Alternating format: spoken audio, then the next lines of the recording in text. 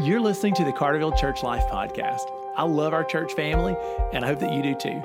Our goal is that the episodes of this podcast would keep us connected and focused while we're scattered for our week on missions together. I hope that you're blessed by what you hear today. Hey, church family, welcome to the podcast. I'm really glad to have you today. I want to do a little bit of a follow-up from the sermon Sunday.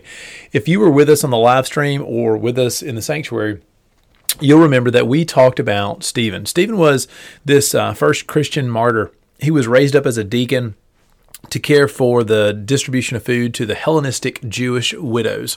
So he was making sure a group of the church felt loved and cared for, that a local ministry was executed well. Well, the next thing you know, he was successful ministering in the streets, like witnessing for Jesus, and found himself challenged. I talked about this last week in the podcast. He was stoned ultimately for his faithfulness for Jesus.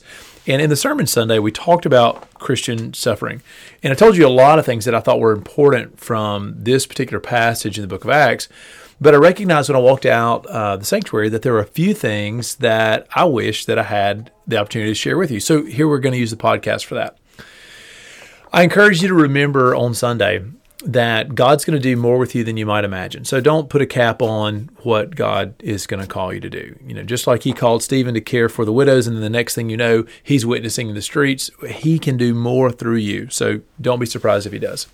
I also talked about how suffering isn't fair. We just need to get our minds around that. Stephen had not done anything wrong. He was righteous. He's the most righteous man in the story, and he was the one who got stoned. So when you and I suffer with our kids, with our marriage, with our jobs, with our work, with our friend groups, we shouldn't be surprised. Whether it's suffering we brought on ourselves or just suffering from illness or natural disasters or just life getting hard or somebody else bringing evil into our world. That's what happened with Stephen.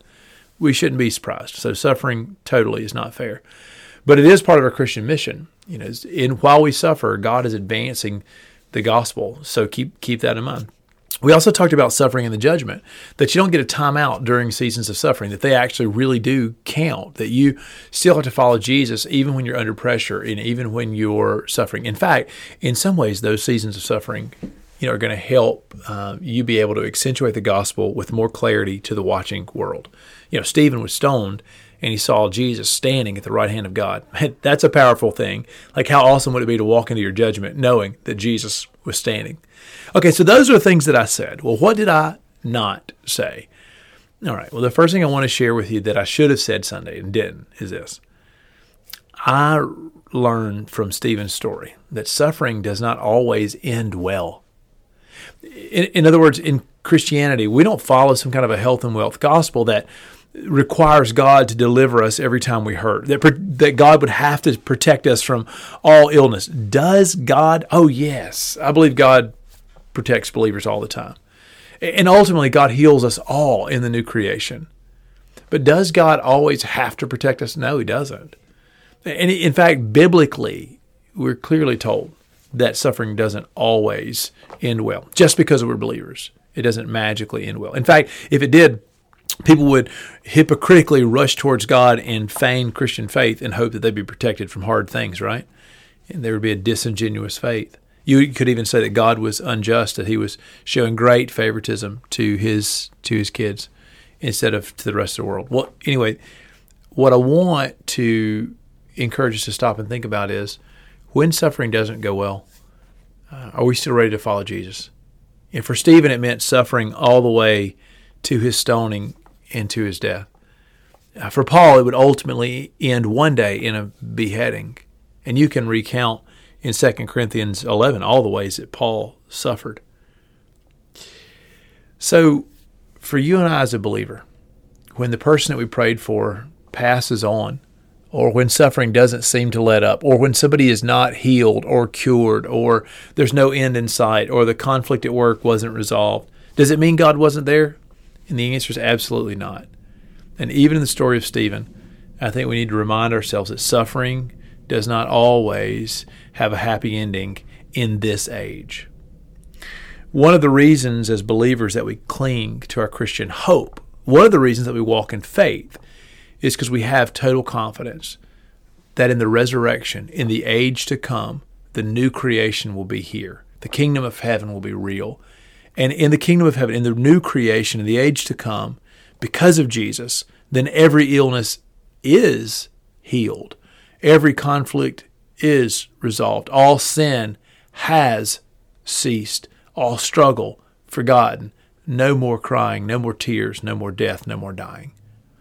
So the Christian hope that we have in this age, for the age to come, it really is how we resolve in our heart that when suffering doesn't end well for a believer, it's all right. God's been faithful, and that believer steps into the new creation. The other thing that I want to share with you, this was not my idea. This came from a church member, and I wish I'd asked their permission to share. Since I haven't, I won't tell you who said it yet, but one of our church members responded in an email after the sermon, just with a chat that I thought was awesome. So Stephen's dying words, he said, "Father, forgive them. They don't know what they're doing." Just like he's following in the footsteps of Jesus, right? I mean, Jesus says, "Father, forgive them. They don't know what they do." And so Stephen, in his dying breath, he says, "Lord, do not hold this sin against them." I mean, he is following exactly in the footsteps of Jesus. What's interesting to me is that as he's asking for God's forgiveness on the sinners who stoned him, we have no idea what the outcome of that prayer would have been for almost everybody holding a stone in their hands. But we do get a glimpse, possibly, of the effect that it might have had in the kingdom of heaven 2 chapters later. So Paul the Apostle is on his way to the Damascus Road, and he meets Jesus.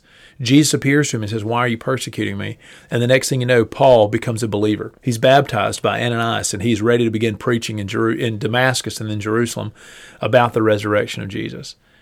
And you know what? We'll never know what was the connection between Stephen's dying prayer, that intercession for the sinners who killed him, and the way God moved to redeem and rescue Paul the Apostle, the way Paul responded to God, the way it affected Paul's future ministry. Not just to hear Stephen's prayer, not just to witness that Stephen prayed for Paul and the other persecutors, but really even to live on the other side of that and be a beneficiary. So one of our church members, this friend who shared these ideas, was advocating for the power of intercessory prayer. I thought that was beautiful because Stephen did not get to see the results of his prayer. But maybe you and I have felt them every time we've read our New Testament. We'll never know exactly the impact of that prayer on Saul's conversion. But what a powerful idea.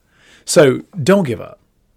Be faithful. And even while you suffer, intercede for those around you. Don't forget that our lives are about the gospel. And we want to live as servant leaders and even die as servant leaders. So while we suffer, don't take your eyes off the prize. Stay fixed on Jesus. Church family, I loved you. It was fantastic to be in church with you on Sunday. I cannot wait to see you on the first day of the week as we celebrate the resurrection of Jesus Christ this week. I love you. May God bless you. If this podcast episode was encouraging to you, I hope you'll share it with somebody else.